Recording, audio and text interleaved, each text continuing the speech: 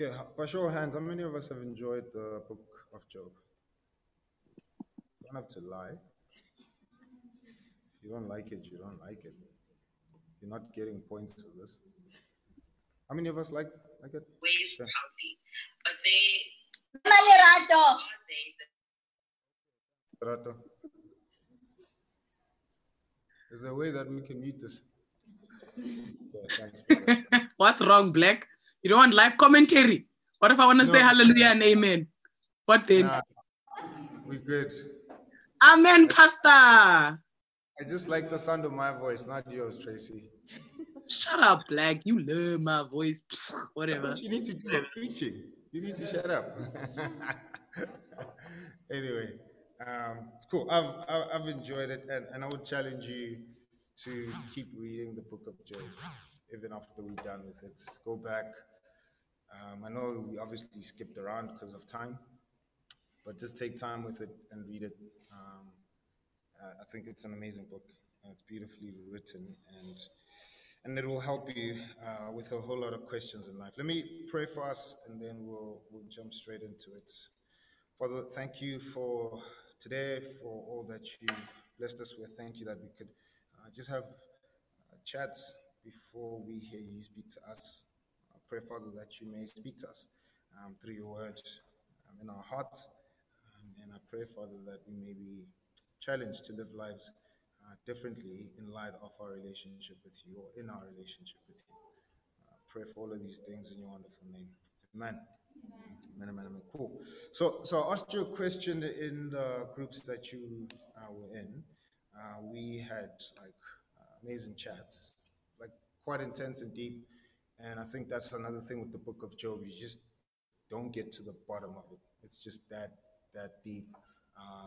And it's asking really profound life questions. But I asked if you were God, like how would you run the world and why? Or rather, what I'll ask now is if you had a chance to speak to God face to face, you don't have to answer it, but just think about it. If you have a chance to speak to God face to face, right?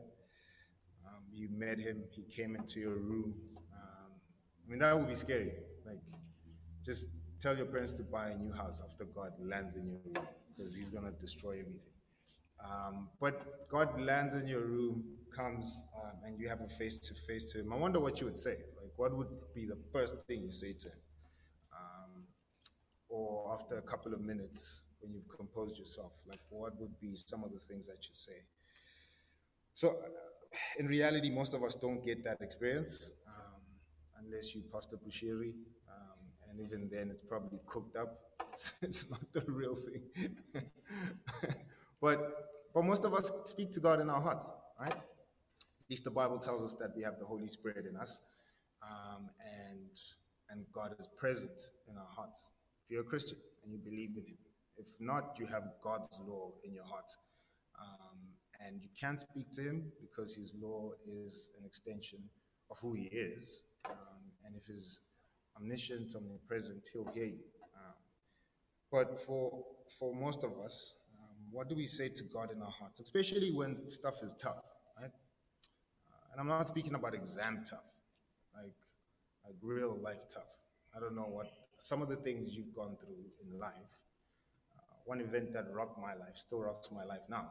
Married with a kid, but my parents' divorce still rocks my life. That was a tough time, right? I wonder what you say to God in your heart during those tough times, or when things are confusing, right? Stuff is going very crazy at home, for whatever reason. Could be a million of them. What do you say to God in those times when you're facing extreme suffering? Because the book of Job, we see that. Like, here's this guy, loses everything. You know, we don't know what the time period is when he lost everything. Might have been one day and everything was wiped out. Imagine, like, you have kids, you have all this livestock, you have all this wealth, and it just disappears, right? And then on top of that, you have like some crazy disease where you have boils. I mean, chapter 2 tells us, so chapter 3, that he was just sitting there scratching his skin because of the boils he has. So extreme suffering, right? What do you say to God in those moments? We know Job was a righteous man. Chapter 1 tells us that, meaning he had right standing with God. Doesn't mean he was a perfect dude, but he had right standing with God, in a relationship with God. That's what essentially righteous means. He's a man who feared God, he had reverence for God, he had respect for God. He was in awe of God. He knew God is big, he knew God is mighty, he knew that he's a sinner, he's a small guy, and he feared God in that sense. But Job went through extreme suffering. In fact, from chapters 3 right up until where we are now, his friends are questioning him, right? And his friends see life in a very black and white kind of sense. Right? What they say to Job is, bro, you're suffering because you sinned against God. And throughout the whole book, Job is making the case that I didn't sin though. Like, and I'm not saying I'm perfect, but I have right standing with God, and I don't think that this is happening to me because I sinned. And over, his friends are just like, you're talking rubbish, bro. You sinned, dog. You probably said something to God, dog. Like, just remember. And Job is like, I did not do anything, right? And his one friend leaves. Another friend comes and says, well, maybe because you had money. You did something shady to get your money, right? And Job is like, I didn't do anything shady. I paid my taxes. I promise. I don't have any shady tenders. I'm telling you the truth, right? And his friend leaves. Another one comes like, yeah, maybe it's your kids, bro. You know, maybe you're dodgy kids. That's the issue here. That's why you have boils. That's why God took everything away from you. And they just saw life in a black and white kind of way, right? If you do evil, you'll get evil, right? If you do good, you'll get good. And to an extent, they were right, right? At least that's what God tells us in Leviticus, Deuteronomy as well. You know, choose life, you'll get life. Choose death, you'll get death, right? So Proverbs also says that, right? There's a lot of Proverbs that kind of speak in that way. If you do what is wise, right, you'll get good things. But if you act like an idiot, right, life will show you, right? It's pretty simple, right? If you're just gonna be high all the time, don't respect your parents, do dumb things. Well, when I see you on the streets asking for money, I won't be like, ooh, I wonder what happened to you. I know what happened to you. You made stupid decisions, right? And I'm not saying everyone on the streets made stupid decisions, but most of the time when we choose bad things, we come out with bad results. So his friends were not completely wrong, but the thing that they were wrong on, they were presuming on God's part. They were saying, we know how God works, right? And this is how God works. And that's where we might find ourselves as well in life, especially when things are confusing, we have extreme suffering, things are going nuts, right? Parents are fighting, schoolwork is tough, you might not be having money. Whatever the case is, I don't know what you're going through, you know your own lives, right? And at that point, you're like, I wonder what my parents did to God, or I wonder what I did to God, right? And so at that moment, you're presuming on God's part. Because as we'll see in the chapters we'll read, but throughout the book of Job, God is doing trillion, quadrillion, quadrillion, whatever, right? But he's doing a billion things in the earth at the same time with everybody, right? That's mind-blowing for me, right? How many of us are here now? Somebody who's clever, come quick. But however, many of us are here, right? God is doing not just one thing with me, or with Chris, or with Jamie. He's doing a million and trillion things in my life alone at the same time as he's doing that with both of them, right? That's nuts. Like, I don't care what computer you'll find to try and run that system. You just have to be God. You can't be anything else, right? And all of that is happening at the same time. And things might happen in our lives where we interact, where I'm like, but God is not supposed to do this. And what God does in the book of Job is, well, zoom out and see all these billion, trillion things that I'm doing, and then come presume on me again, right? And that's where we find ourselves in chapters 38. But Job also had his own conclusions when his friends were questioning him. And he was right to an extent that this suffering was not because he was unrighteous. But some of the conclusions he makes in previous chapters, they're insufficient when it comes to God's part. And what do I mean by that? Is that Job spoke with so much certainty that definitely this is what God is doing, or God would not do this. With so much certainty, right? And there's space for that. There's things that God reveals in the Bible that are very clear, right? Do not murder. That's very clear. You cannot go to God and be like, did you mean not stab them once? Or like, I shouldn't have stabbed them in the neck. Don't murder. It's clear. Don't do it, right? Do not commit adultery. It's pretty clear, right? God, did you mean I shouldn't commit adultery with white women or skinny women? Don't do it. There's no negotiation. It's clear, right?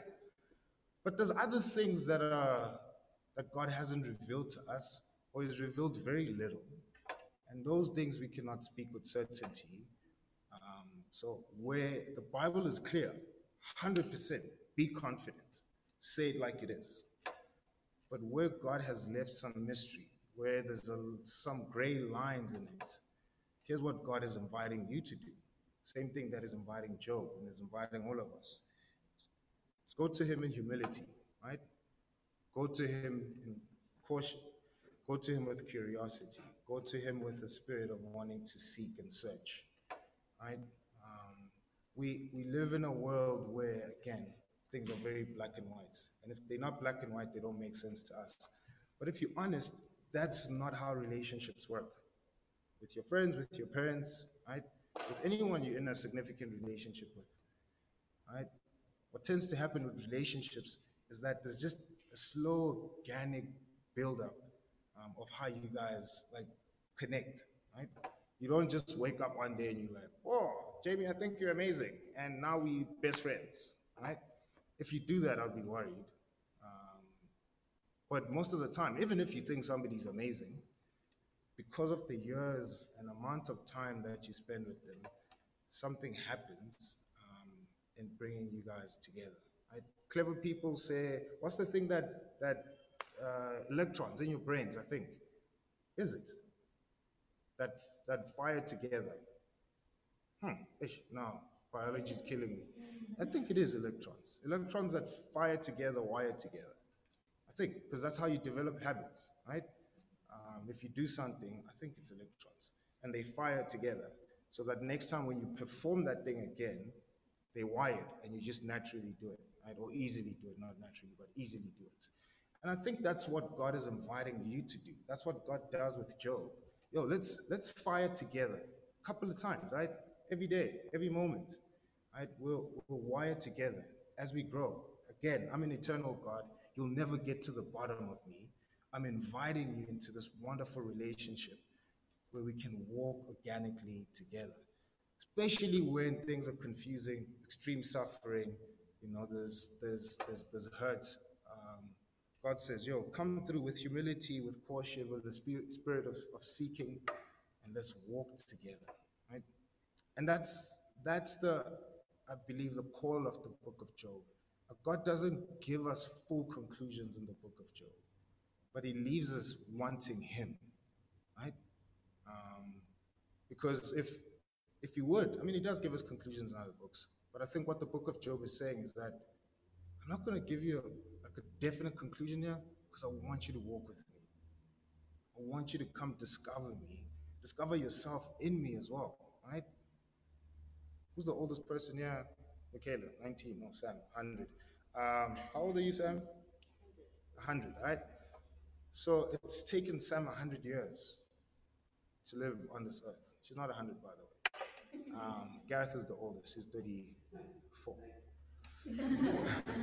Right? But even in Gareth's 34 years of living, he still doesn't know himself entirely. And what God is calling Gareth to do is, come walk with me. Discover more of me as you discover more of yourself, right? And you'll never get to the bottom of me. I've said this a million times here.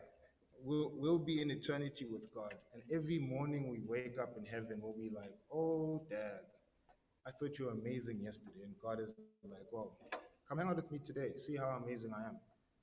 And then you're like, oh, mind blown, this stuff is insane. And they'll say, come back tomorrow. And you'll come back. And after 1 billion years, you'll be saying the same thing. I thought you were amazing 1 billion years ago. He's like, well, welcome to another billion. Let's go. Right? And you'll just be like, smack, this guy's amazing. More layers and more layers and more layers. And as that's happening, guess what's happening to you? You're like, oh, damn, more layers, because you made in his image. I had you like, oh, smack, I didn't know I think like this. I didn't know I like this. Oh, I didn't know that I could hate that. I didn't know that I could speak like this. I didn't know I could, think at this rate, whatever the thing is. But you'll discover more and more of yourself. Anyway, there's a lot to get through here, but this is the first challenge that God gives Job, right? So Job has been, and his friends have been questioning God in a sense, and this is the first time in the book of Job God comes and says, right, cool, boys, let me talk, right? You guys have been talking. Let me talk. So he challenges Job. Listen to what verse 1 says. Verse 1 of chapter 38. Then the Lord answered Job out of a whirlwind and said, right? Just that one verse there, you see Lord is written in capital letters, right? And so when it's written in capital letters in English, it's the equivalent of the Hebrew word Yahweh, right?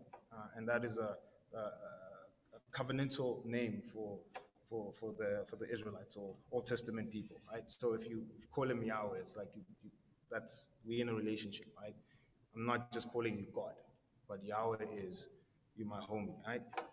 And so God comes to Job in a whirlwind, suggesting majestic power. So he's not just coming as his friend, right? His friends just came through and found him chilling at his gate, and they were there. There wasn't a grand entrance. They just Job's friends, right? But this is the God of the universe we're talking about. So he comes with majestic power, whirlwind, right? And he's speaking to Job through that.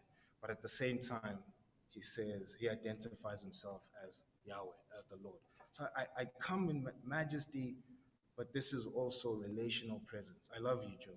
I didn't come here to try and reprimand you. In fact, if we read to the end, Job does not even get reprimanded in the same way his friends do, right? So God is coming to Job and is saying, Job, I love you. I want to have a chat with you, right?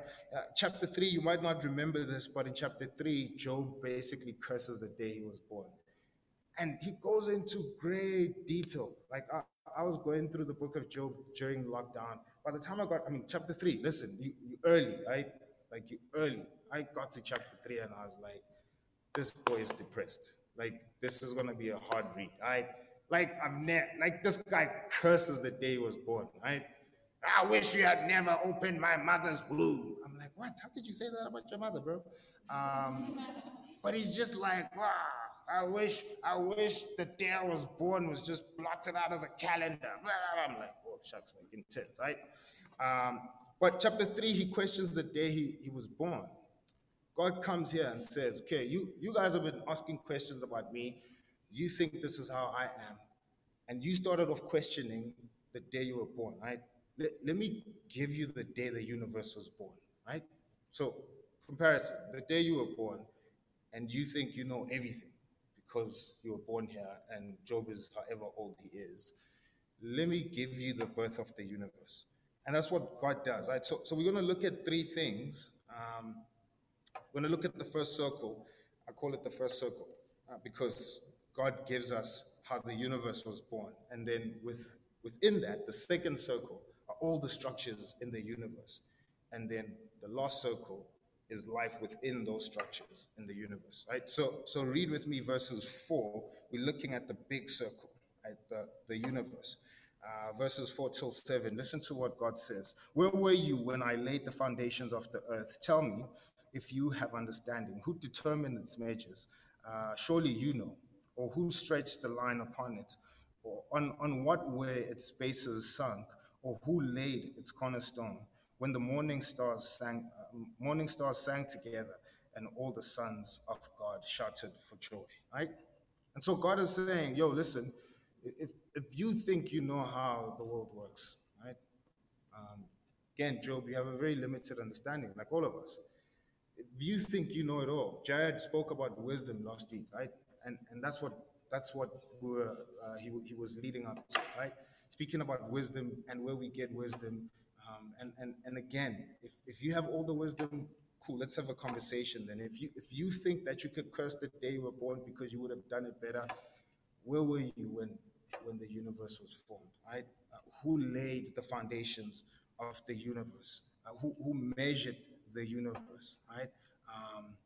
Look at what he says in verse 31 till 33. If you just cross over there, can you bind the chains of the Pleiades or loose the cords of Orion? Can you lead forth the Mazzaroth in their season? Or can you guide the bear with its children? Do you know the ordinances of the heavens? Can you establish their rule on earth? Right? Where were you when I put the constellations in the sky? Right? Where were you when I made sure that seasons just recur, right? Without me pressing a button, right? There's nowhere in the history of the universe where anyone has said, I remember a time, like you get an old person who says, I remember a time when winter did not come. Like you say, granddad, you high, or I think you need to like lay down, right? Nobody would say that. Nobody remembers a time where there was no spring, there was no winter, there was no summer. They just keep on coming. Nobody remembers a time, right? Even if you're super tired, nobody remembers a time where they were like, yeah, see, I woke up at 10 in the morning and it was still night. The sun came up at exactly the same time it's been coming up since the universe was made. Nighttime falls the same time since the universe was created, right? There was never a time, except one time in the Bible, but God did it, right? When somebody stopped the day, but God did it, right? That's the one time that's recorded for us in history. But anywhere else, there isn't. But even that event, God was the one who stopped it, right? But never, right? So if you have all the wisdom, you tell me then, right? How the constellations are placed in the sky, how the seasons come every time with nobody pushing a button. And so what God is saying is, yo, listen, things might be rough, right? Where you at, and you might be questioning a lot, but don't make conclusions because again, you don't know what I'm doing. But here's a picture of where I'm at. Here's a picture of how I see everything, right? And this is such a privilege that Job would even get this. To say it's a privilege for us to sit here this morning and get this picture, and God is saying, come to my level, right?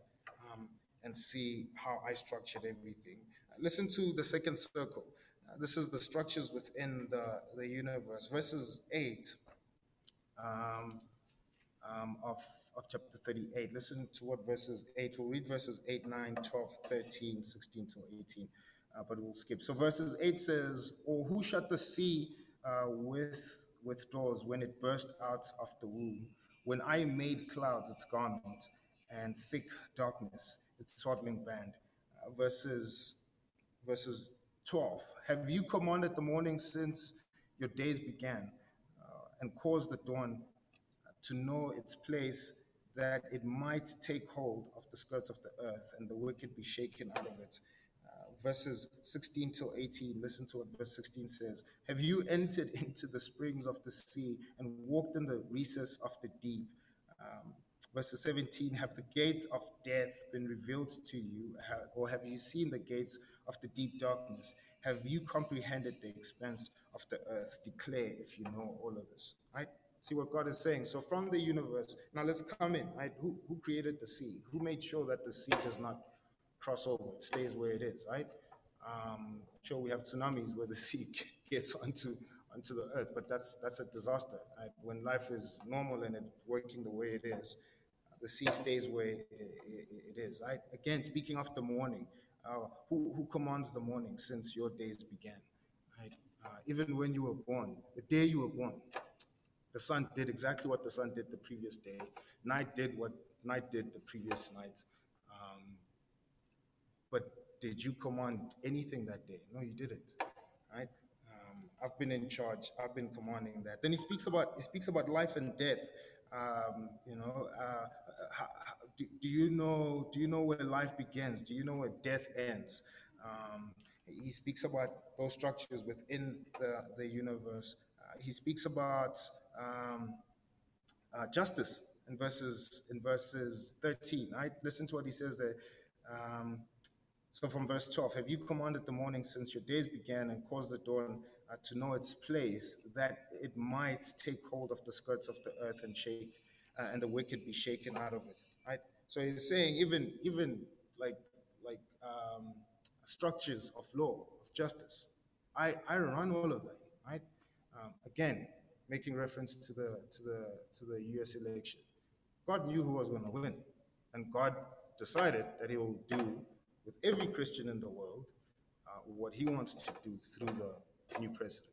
Even when we get a new president, right, the Book of Romans tells us all authority is established by God. All of it is borrowed authority, and God decides who stays in those structures of justice.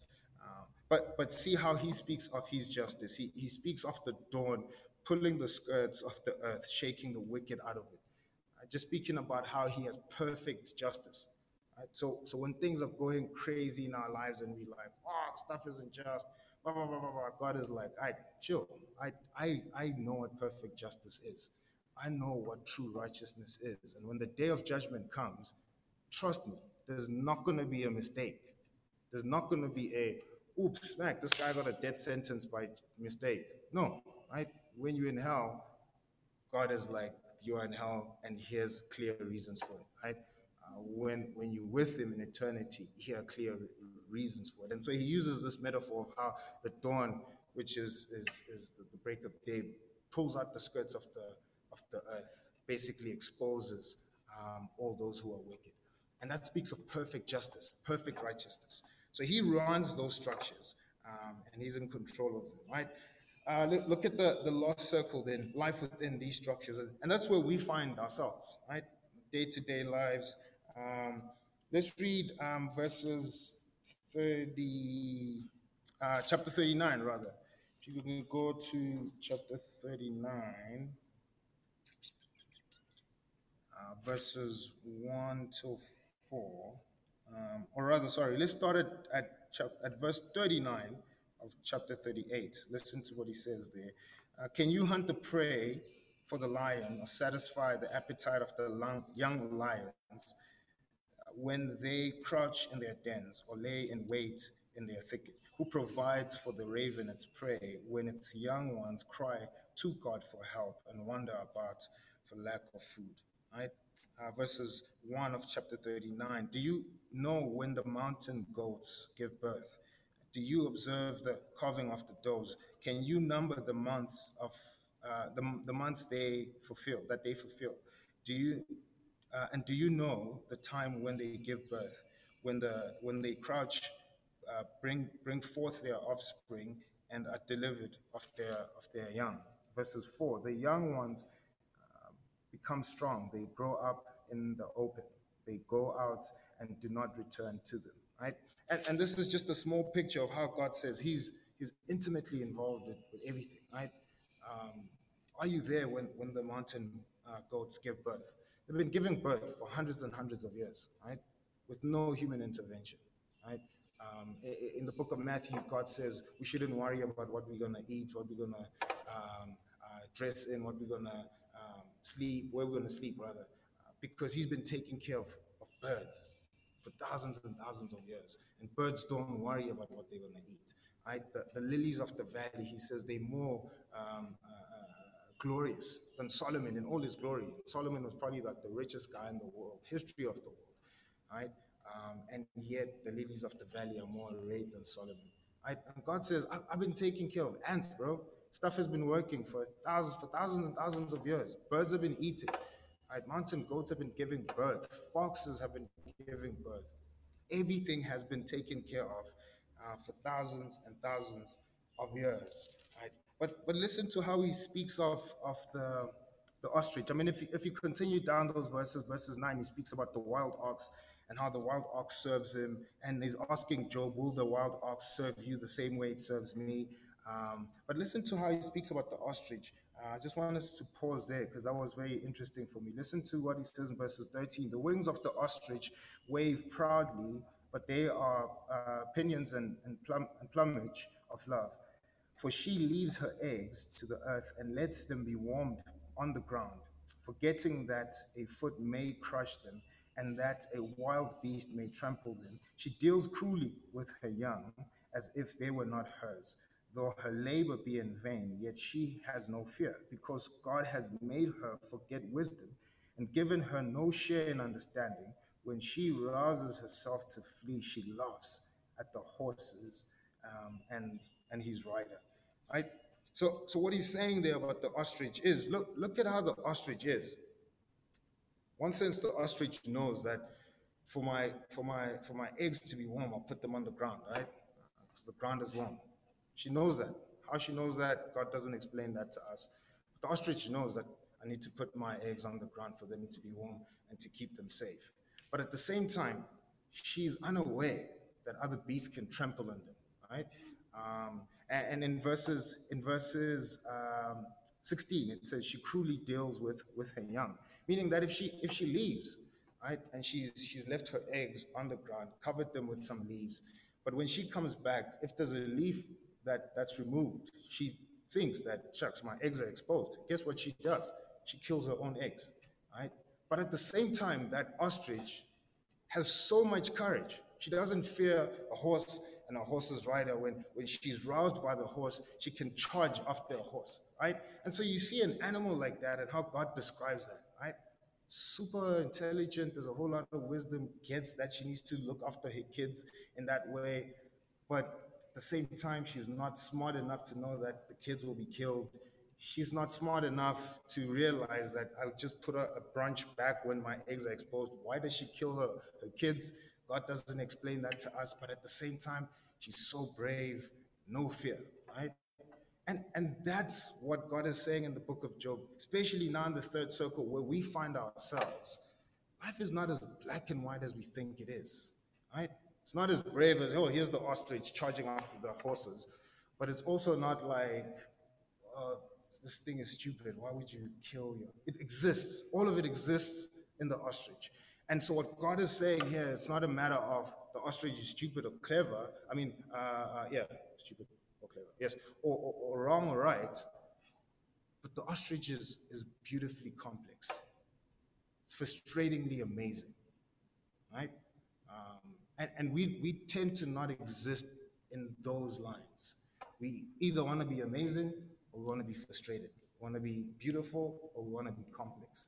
And the book of Job says, life is beautifully complex. Life is frustratingly amazing, right? And there's a tension there. But how do you reconcile that tension? Again, like I said at the beginning, God invites you to come walk with him organically, saying, Lord, right now I feel super frustrated, but I see the beauty in this thing. I just don't get it. And God says, well, just come chill with me. Let's talk, right? Just talk to me. Explain to me what you're feeling. Explain to me what the situation looks like. Again, he's doing a trillion things. So he can give you a straight answer, right? Something Chris said in our group when she answered what she would change in the world if she was God. And she said, not much. Because even in the craziness, she sees how people can grow and benefit from some of the things that we would say, that's chaotic. I don't want to be part of that, right? And it's just Chris, right? In a small brain, not in an insulting way, but compared to God, it is, right? And yet God can see trillion, billion, whatever after trillion there is. He sees all of that.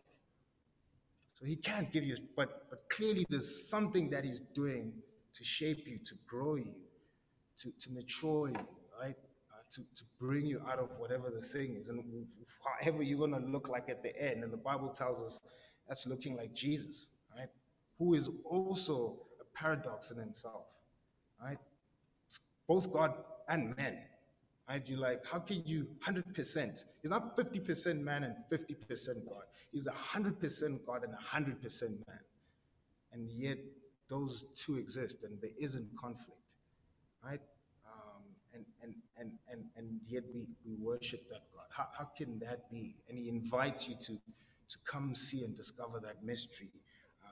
And that's the book of Job, right? It leads us to those kind of big questions. So listen to verse 26, verse 26 till verse 30.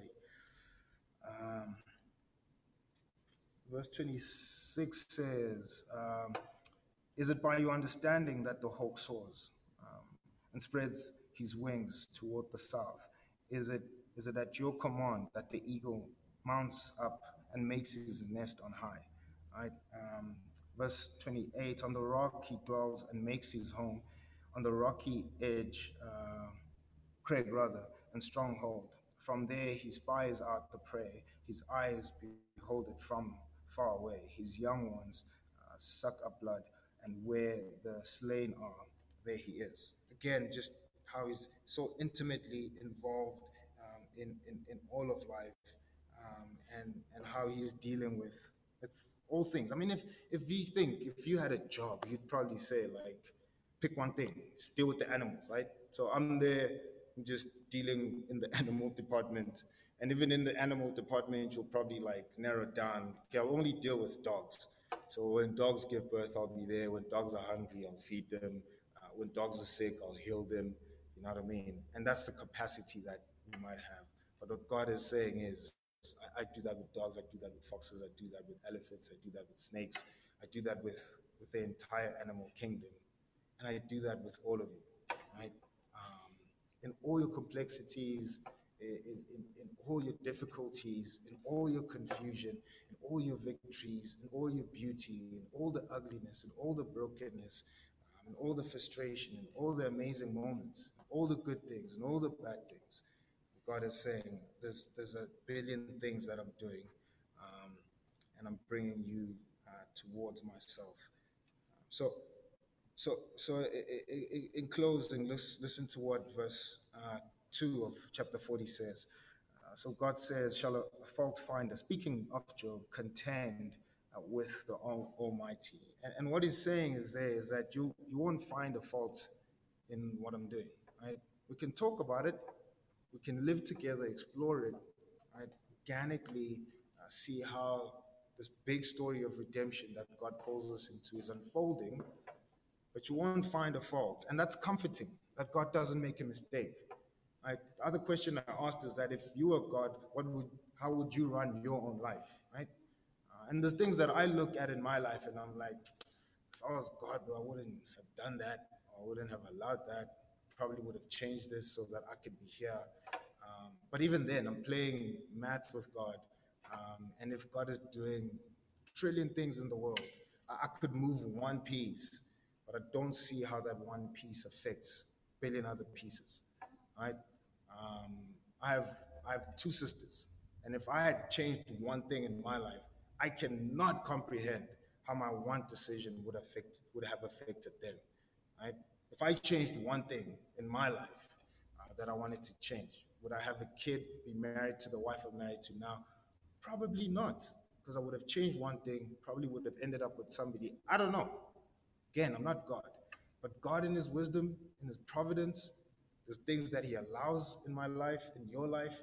There's things where he sometimes says, and that's the book of Job, where he says, well, I'll just stand here and watch. I know how all of this is going to pan out, but it's loving for me as your creator, as your father, to let you make decisions, right? I'm not dictating, just make the decisions. I'll be here, right? And it's not in the same sense. If you read Romans 1 and chapter 18, right? I mean, chapter 1, verses 18 to 27, there's a sense in which the people that God speaks about there, he gives them up. And that's a dangerous place, right? Those people keep on saying to God, God, we want to run the world this way. And then God says, well, if that's how you want to run the world, I don't think it's wise, so I'm giving you up. And when he gives you up, you end up making a whole lot of stupid decisions and wreck your life, again, because you have such a limited view. But when God says, I'm here, right? It's like a kite, right? When somebody has a kite, the kite is on a leash. But when the kite is flying in the sky kite could fly anywhere the wind directs it, right? The person that's holding the leash of the kite is just making sure that the kite does not wander off and end up on a pile of trash.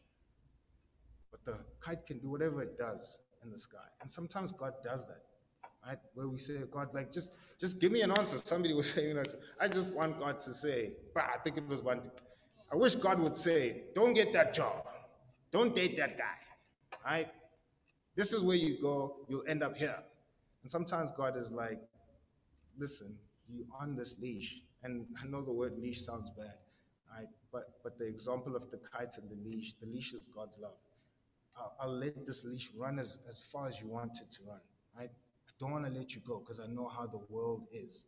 It's a terrible place. I know what Satan does, right? And I don't want to let you. If I let you go, you're going to end up in a pile of trash. But you can fly anywhere you want, right? And so you might fly and hit other kites. And God, in his wisdom, in his providence, he's directing 7 billion other kites, the 7 billion of us, right? And so we're all in the sky, just flying, doing our thing, having nice times, and God is holding us and saying, if I let you go, and those that want to be let go, again, Romans 1, chapter verses 18, he lets them go, and they end up in a pile of trash. But for those that he's inviting, listen to the second part of verses 2, right? So verse 1, he says, shall a fool find a contend with the Almighty? The second part, he says, he who argues with God, let him answer it, right? And so it's not even necessarily like a mic drop, I'm serving you, but it's an invitation, right? Come argue with me, right? And the word argument, obviously, in our head is there's tension, but that's not what God is saying to Job here. Let's have a conversation, right? Let's talk, right? You have so much freedom that you can do stuff. I'm holding you because I love you and I don't want to let you go. And so instead of giving you a direct answer and saying, don't marry that guy, or don't take this job, or now that you're in matric or whatever the case is, go to this university. Instead of doing that, the world is, again, beautifully complex, frustratingly amazing. Make the decision, right? Make the decision based on all that you know of me, again, what is revealed. So what God has revealed to you in the Bible, right? Make decisions based on that, right? And there isn't necessarily a wrong or right decision in terms of what is revealed. If what is revealed there's wrong and there's right, then don't use those parameters. But everything else is just, again, complexly beautiful, frustratingly amazing. There's a lot of gray. Make the decision. If it doesn't work out, I still have you on the leash. Come back, let's talk. Explain to me why you made that decision. Explain to me why you want to take another decision. And again, does God know all your answers? Yes, he does. So why does he invite you to do that? It's because you are growing, right? You are growing, you are maturing. You are trusting him more and more. Again, it's a relationship. He's not just a dictator. And so he's calling you to say, discover how big I am, how amazing I am, how loving I am. There's all this freedom that I'm giving you. And if you step into a couple of potholes, you hit a couple of trees as you're flying, just come back. I have you. Let's talk. Tell me how it felt when you hit the tree, right? And why did you feel that way? Let's come back. Let's talk, right? Let me show you what I've revealed and made clear. And there's other mystery, right? I'll guide you in other things. Other things, again, just make the decision. But I'm here. Come back. Let's talk. And so I want to say, God is asking you to walk life out with him, right? All is said. Christianity is a relationship with God. It's not a one-time decision. I accepted Jesus in my life and I'm done. It's an everyday thing. And the everyday thing is the same thing you do with every other human that you're in a significant relationship with. You learn them, there's frustrations at other times, you're angry at them, you love them, you would kill yourself for them at other times, whatever the case is, but you're walking with them. And this thing is working itself out organically with them. But the God of the universe is inviting you to do that with him, right? Be in the moment. Be in the moment with God. God, I'm frustrated now. Like Job, super frustrated. There's no point in trying to Christianize it. and be like, well, I'm super frustrated, but I'm going to smile at God and say all my Christian prayers rightly. Oh, Jesus, I pray all of this in your name. No, yo, God, I don't want to pray to you today, bro. I'm pissed off, right? I'm angry. God is not like, oh, how dare you say you're angry at me? He's like, let's chat. Why are you pissed? Why are you angry? All right? Let's walk. Let's be in the moment. God, I'm super excited. I met this guy. He's amazing. And God knows that that guy might cheat on you later in life, but he's not going to tell you in the moment. And so he's inviting you to come sit down with him. Why is he amazing? Why do you think you can spend the rest of your life with him? Because here's the thing that happens, is that you own your decisions. You grow, right? You trust God more and more, right? There's something that happens with us. It's the same thing he says with prayer in the book of Matthew, right? He says, yo, your heavenly Father already knows what you're going to ask for, but still come pray. And you're like, but that's redundant. And it's like, not for you, right? And it's not redundant for him as well, but especially not for you. Just come, say it. So I'll close off by saying this, man. Live in the moments with him, flash it out with him. It doesn't matter where you are, right? You might be asking questions, what first circle type stuff, like you questioning the fabric of truth. Like, what is truth, right? You might be there questioning that. God is saying, it's cool, let's chat about big first circle universal stuff. I'm here, showing you how I laid the foundations of the universe. Let's chat, right? Or you might be second circle, where you at, life, death, right? You're thinking about your future, you're thinking about where should I belong in life? Like, what am I? An accountant, musician, what am I? You know, I'm going to save the world, or am I just going to be a secretary at the library? What structure do I fit in? God says, cool, come, let's chat, right? Or you might be third circle, and you just have events in your life, decisions, deep emotions, thoughts that you're wrestling with. There's one thought that I've been fighting all my life, right? Super graphic, I won't share with you. But like I've been wrestling this thing all my life. And I keep on asking God, why don't you take this thought away from me? Why don't you, right? And I remember what he says to Paul in 1 Corinthians 15. If I take this thing away from you, you're probably not even going to understand my grace. And I'm like, damn, God, okay, cool. I'm here. I want more of your grace. This thing is paining me. Please take it away. And he's like, just come, let's chat about it. Right? And I go to him and I chat to him about it every time. But every time I leave, I'm like, please take it away. And he still hasn't taken it away. But it's grown me in leaps and bounds in massive ways with him. Right? It's something I would say if I looked at life in a black and white way. This thing is bad, God, take it away. And he hasn't. So you might be there as well. So come, walk with him, right? And we'll see then in the next 2 weeks how he concludes things with Job, if he does conclude, right? But I'm going to pray for us. And I pray that when you get home, right, just take time. Just sit alone and think, where are you in your relationship with God? If you don't have a relationship with God, maybe this is the day you think about it. Where am I in light of this big, cosmic, universal God who runs everything, owns everything? Where am I? Right? And if you have a relationship with him, what are you struggling with? Which circle are you at? Start walking with him. Even if you're repeating the same thing over and over to him, like I've been repeating the same thing over and over to him for years. But he's grown me in that one thing, or with that one thing, right? So take time off at home today, even if it's 30 minutes, to spend time with the Lord. He is inviting you to do so. Okay, let's pray for us, and then we'll sing one song. Father, thank you for your word. Thank you, Lord, that even in your word, it's just so layered. There's a lot of complexities, a lot of beauty, a lot of things that cause tension in our hearts, a lot of things in your word that frustrate us. But yet, Lord, you've given us this word. And the way you've written it is so that we can read it for all eternity. again, it is an extension of who you are. So we'll read your word. When we meet you, we'll talk to you in person, and we will be mind blown by who you are. So I pray, Father, that if we just have your word now, that it may really, really just blow our minds now.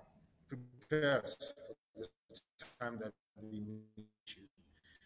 But I pray for everyone sitting here, Lord, that they would take time to just be with you, walk with you, Lord, in all the messiness and all the muddiness, the beauty, the confusion, that Lord, they would grow with you, in you, and for your sake, to look more and more like Jesus. In your wonderful and holy name we pray, Jesus. Amen. Amen.